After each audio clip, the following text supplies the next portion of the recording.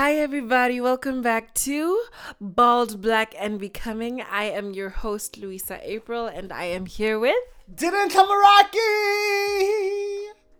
We are so happy to have you here. Bald, Black, and Becoming is a platform that seeks to empower, enlighten, share information with you, our listener, about business and a little bit of life, and just how you can navigate those scary waters.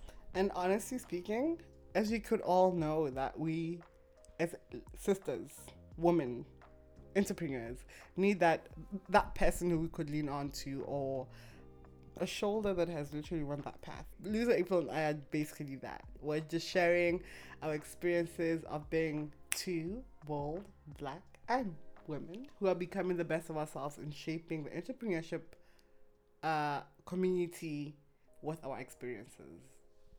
Literally.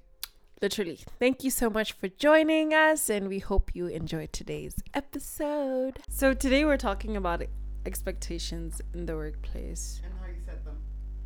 and how you set It's them. important that you set them. Yes. But I wanted us to start at we have been employed ish before, right? Were there expectations at these places of employment that shocked you? Or that you were just like, nah, but like you can't expect that from me. Yeah, they were. I remember I got employed with an NGO, and this NGO also had a Bible school. And it was set standard that if you're going to be in the finance department, you had to go to Bible school. And they were after me literally like every semester, be like, oh no.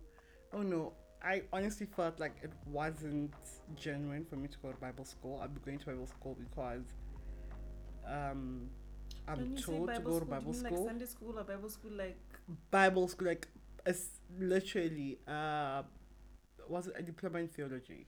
yo. Yeah. So my friend did, my best friend did. I would always toodle her whenever she went. I'll tell them that there was a point where it was just getting too much, and I had to say I'm not going to go to Bible school because I don't feel like it's the season for me to go to Bible school. And then they told me that if you're in finance department, you have to go to. And I was like, me, I'm not going to go to Bible school. Why only the finance department also? Okay, everybody else had to go to Bible school, but I think for the finance department, it was more of like you being taught the right ethics and morals, so you won't steal the money, or you'll act in a godly manner, and also that you'll have God's wisdom for you to run the department. And for me, I kind of then came in and just disrupted the whole cycle. So the girls who came after me didn't go to Bible school because I thought as if we're gonna go to the Bible school just because we have to, but not because it was quite. So yeah, that was the first thing of. Okay, I find that expectation, but sorry. What about you? For me, it wasn't necessarily a shocking expectation. Being in the marketing field, of course, there are times when things need to be done past hours. But when I officially got into agency life, I was shocked at how it wasn't even like, I don't know, 2-3 hours out of the week you might be expected to work overtime. It is your joy and pleasure to work overtime into the midnight hours to create this work that we are working on. To a point where it's toxic a little bit, to a point whereby if at all you had a genuine thing that you had planned, or even just the idea of having a social life, that would just go down the drain. So in terms of that being an expectation and trying to set healthy boundaries between work life and home life or self life, it was challenging, but I think those different experiences did help us build a culture or come up with a set of expectations, reasonable expectations that we took into entrepreneurship as we've started our own ventures. Yeah, I agree with you. Actually, when you're speaking, I remember the second one. I don't find it upset though. I just find it like I laughed it off. There was also a season whereby we're not supposed to wear like tight pants, and and I was always the one who was always called to HR to be told, yeah, what you're wearing is It's not it. So because I was from the city, quote unquote, it was not like, yeah, no, she's from the city, just excuse her. So I read on that, look, down south, I'm professional, I'm wearing my heels. And then sooner or later, I think we started now accepting people to be who they truly are. So sometimes setting expectations at workplaces is not just about the culture you find in, but also changing things for the people who are yet to come. But as you say, that they really contribute a great deal to generally how we are entrepreneurs today, which is now the very next topic. With Brenda Gosua and Louisa Inc. I just thought of the Pentagon, but either way. What do you think are the key things in you setting expectations from clients that you're working with to people who you're onboarding, even for yourself? What do you think is like a framework of what are the 5 things that somebody has to work with you has to know, and what's key? For me, it's mostly the how we're going to work together. During the discovery call, which is a free 20-minute call, in that call, I also briefly explain, this is how I do the work that I do. This is what it's going to look like. These is how the deadlines are going to be set, and this is when I expect you to make payment, etc. So that even before we get into like a contractual agreement, you already know what I'm expecting from you. But then the first official session definitely fleshes it out. I don't want like, okay, yes, I'm doing work with this person, but I'm not sure what it looks like. I want you to know, okay, fine, this is what I'm going to get out of this dialogue, or this is what I'm going to get from this particular company in terms of the services I have engaged them for. I want that to be clear. I like the timelines to be clear as well, so that we can also like finish, and also so that payments can come on time. The other thing is just that because people are so different and they're at different stages in their business or their brand, it's also important to meet the customer where they're at. So, for example, approaching high level wouldn't be the same as somebody who's trying to piece together the ideas. So, being able to also meet their expectations of, I don't know what I'm doing, I need help, versus I know exactly what I'm doing, but I don't know the how or what to implement. So, meeting expectations is also an expectation. Like, I don't know if you call it meeting expectations, but just that thing of meeting people where they are. Yes. And then another thing that I try to be very clear on is I'm not available on call. Like, you can't wake up one day and say, oh, I feel like April, let me just text her and I'll get saying that I remember that feedback. Yeah. That I'll get feedback, or that she'll answer all of my questions right now. Because the way that most entrepreneurs work is that they manage their time to try and be the most productive.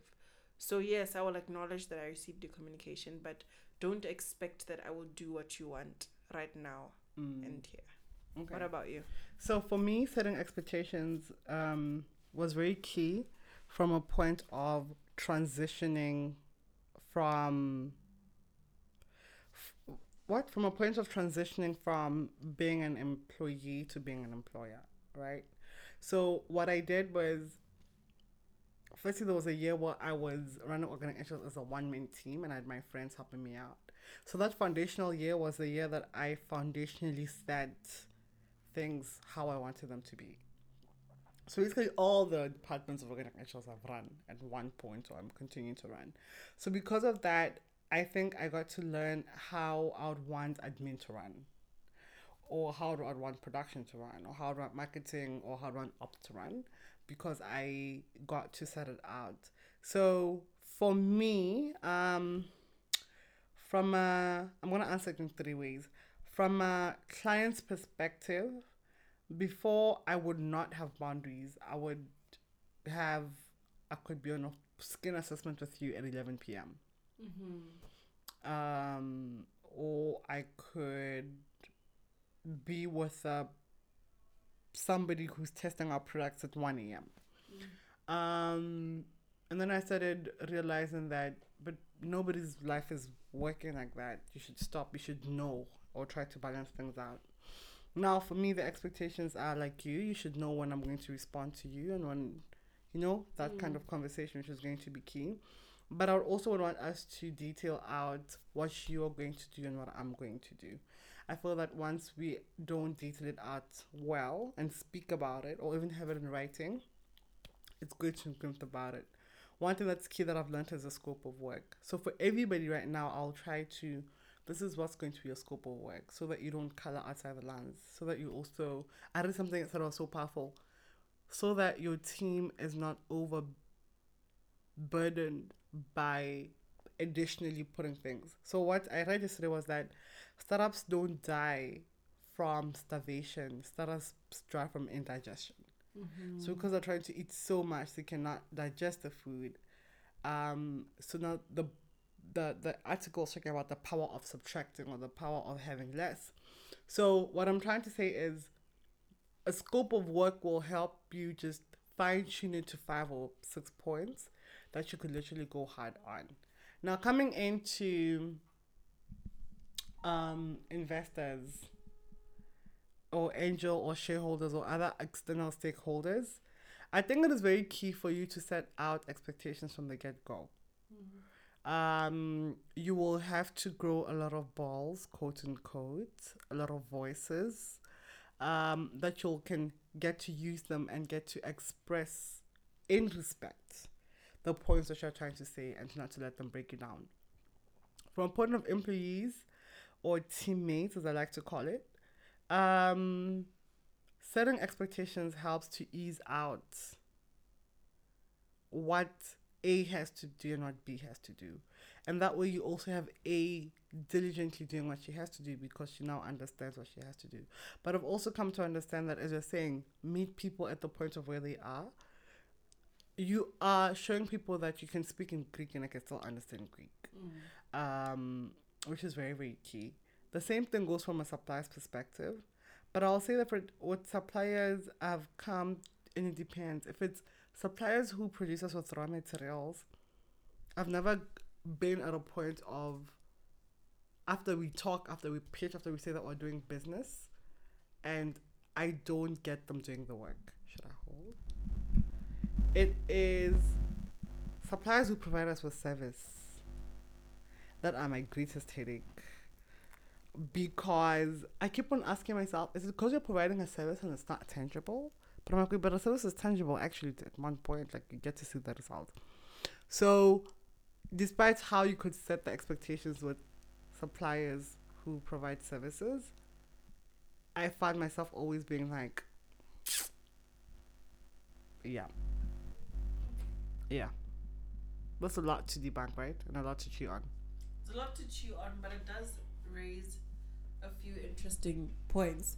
When you spoke about basically your relation to suppliers and how sometimes the service itself isn't tangible, I think it becomes even more important to have the scope laid out when it's not like a tangible, like a bar soap that I can hold, right? Like, I'm giving you money for me to get a bar soap. Yeah. That's clear cut, right? Yes. But whereas it's like, I need you to do this certain thing for me that will help me grow my business.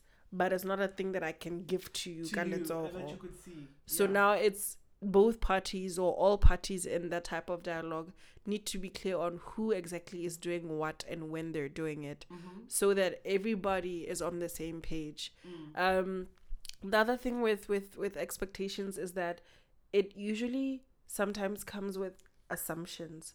So maybe it'll be, I assume that you would do this because you brought it up, and or I thought it falls in your portfolio, or maybe it's, I felt like it was more suited for you, but you didn't necessarily flesh it out of like, okay, who exactly is going to do what. That could be another thing to keep in mind when it comes to setting expectations in the workplace. Don't assume. Be very specific, even if it means you're asking the same question in different ways. But just to be clear, do you understand what we are doing? Do you understand why we're doing it? Do you know your role in what we're doing? And what does your version of success look like? Because even success has like comes with different expectations. Maybe to me success is a high engagement on our social media, whereas to you it's 100% the sales. They might not match. Like engagement might have been great but the sales no, or the sales might have been good but the engagement to me is low. So we're both sitting there in our different forms of disappointment, but there was still work done. So that's the importance of like over communicating what you expect or what you anticipate will be an expectation. It's low-key a goal. This is what I expect out of this partnership. This is a goal we're setting together, but this is the different roles that we'll play in this together. Yeah.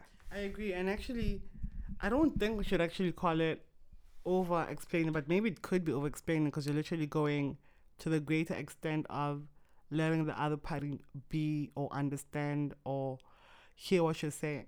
So practically what April and I are trying to say is first get to understand on what column of or what vector of stakeholdership the particular party you're dealing with is in, right?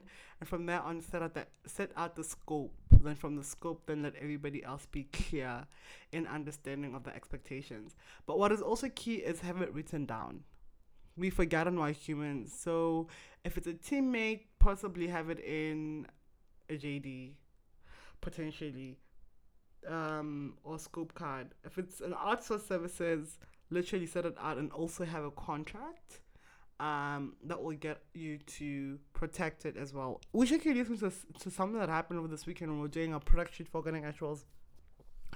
And we spent literally 30 minutes explaining the contract and having a chat on what you could do, what you can't do. And thank God we had our photographers there and a model who had done it before. So we kept on explaining things, right, over and over again.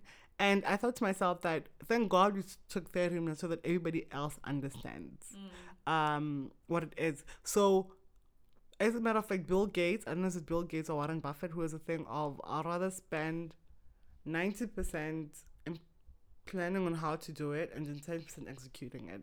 More of like, even though I don't believe in being a perfectionist in planning, but it more speaks on I'd rather have everybody understand what the role is going to be and spend time in making sure that it's adequately understood before I go out and set those expectations up.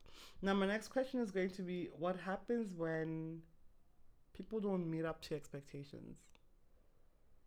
What usually goes on your mind? For me, the first thing is usually like, did you understand?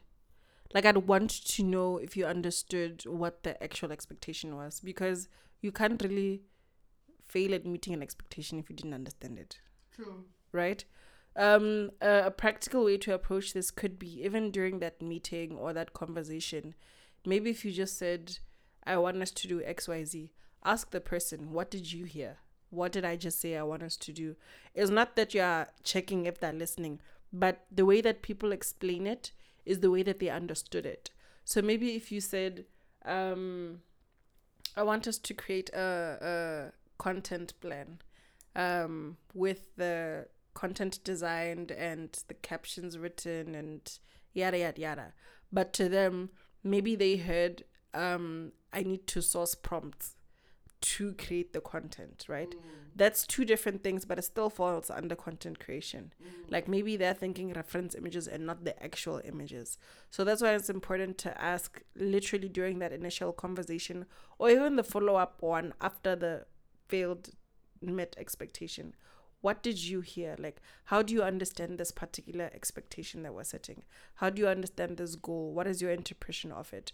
Didi and I have a thing where if we're talking, sometimes one of us might say, the story I'm telling myself is, it's more or less the same thing. This is what I heard from the story you just told me or from the statement you just heard me, because we all take in things in different ways. And it's important for us to make sure that there's a union of the minds in how we are sharing and understanding something. So my first thing would definitely be to check, like, okay, fine, what did you understand about this? Level? Are we on the same page? Yeah. And Tato, shout out to her because apparently everybody knows her from the podcast. Tato has a thing of she will literally explain to you, so she's explaining to a 5-year-old. I have a thing of yeah, you'll catch me, like you're catching me, so I'll speak. First I speak fast, then I swallow words, and then I have 25 to 30% of the conversation in my mind, and I speak up to 70%. And Tata will literally say, no, Didi. So she always comes in. So what I've learned from her is at least try to explain it out from a 5-year-old. And when Louisa was saying this, is it's better to explain it from the get-go than to go back on an email and say, can you please share out ABCD? So let me tell you a story. Last year, we were outsourcing some not raw materials, machinery. And we're going to talk about this in the 3rd episode of season 3. I was about to say 2, 3.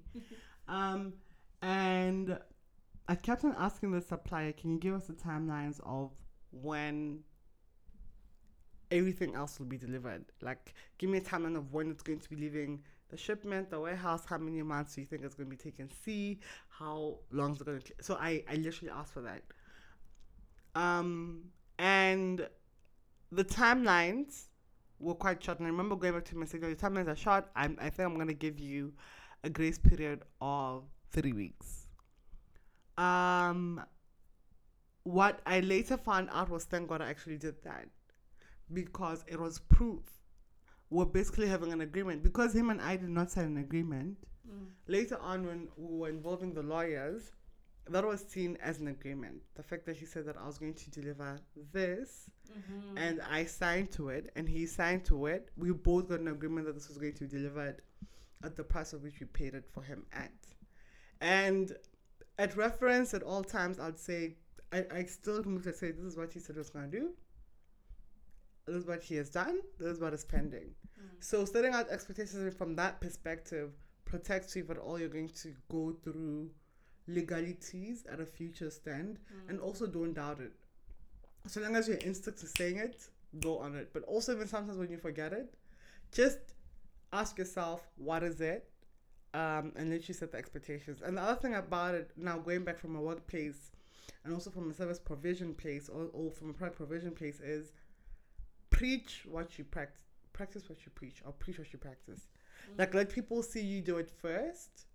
And sometimes you won't even have to speak about it. People will just take off your work ethic or your work, and they'll take it out. And we should get into the last point. So last year we had somebody who was doing our marketing, and I let her go literally after 4 weeks. I remember I was like, no, cut, gone. And the reason I said that was I had always had this vision of how I wanted the marketing and the branding department to be. And I knew it from the get-go. So 4 weeks to me was enough for it to tell me that, am I going to keep this around or not?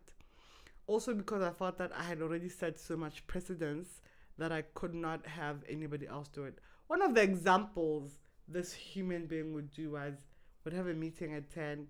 She'll come at, not even come. 10:30 when you call, she'll tell, no, I thought that I'll be working from home today. I'm like, excuse me. Or she'll not even attend and want to change it as well. So yeah. So, those are my thoughts on setting expectations in the workplace. My final thoughts around this, just like a Jolarang relationship, over communicate. You are literally in bed with your clients. Yeah. You are in bed with your service providers, your suppliers. The end goal of this bed is to make money, okay? So communicate. Ayla, how is that thing going? When is it arriving? What are you doing about it? Why didn't you update me? Can we have a meeting? What's going on? I expect this. Send the email. You said you will do 1, 2, 3. Send the WhatsApp. You said this. Over communicate, just to ensure that, even, you know, that thing that only happens in Botswana where after you send the email, you have to send a WhatsApp that you sent an email, is tedious, but it pushes the needle along. So over communicate, and don't be scared to ask a question if you don't understand. There are no stupid questions when it comes to the value of the work that you are going to produce based on how you understood it. So even if you're not sure who's being referenced, ask, who are you talking about? I know I asked Didi multiple times, like, Buagamang, okay, where are we now? Sharp. And she answers. And she answers, but it's just because I want to be sure we're talking about the same thing and we're headed in the same direction, right? And that usually, like, it removes the back and forth that could happen later on. So over communicate and ask if you don't understand, especially when you don't understand, and even when you think you understand, just in case. To be clear, yeah. Toodles. Those are my 2 cents. Thanks for listening, people. We'll see you on episode 2. No, not episode 2, episode 3. 2, baby. It's not. What? Episode... Oh, yeah. So I said episode 2, season 3. Season 3, my peeps. Yes. Bye. What an episode with so many quotables, with so many laughs, with so many jokes, but with honestly so much real truth. This episode was sponsored by Organic Natural Skincare, a skincare company in Botswana that exists to empower men and women to feel beautiful in their skin. This episode was also sponsored by Louisa April Inc., an all-round consulting business to help you get some direction in your work. And introducing the new latest baby, the Petro Inc., an operations consulting business that...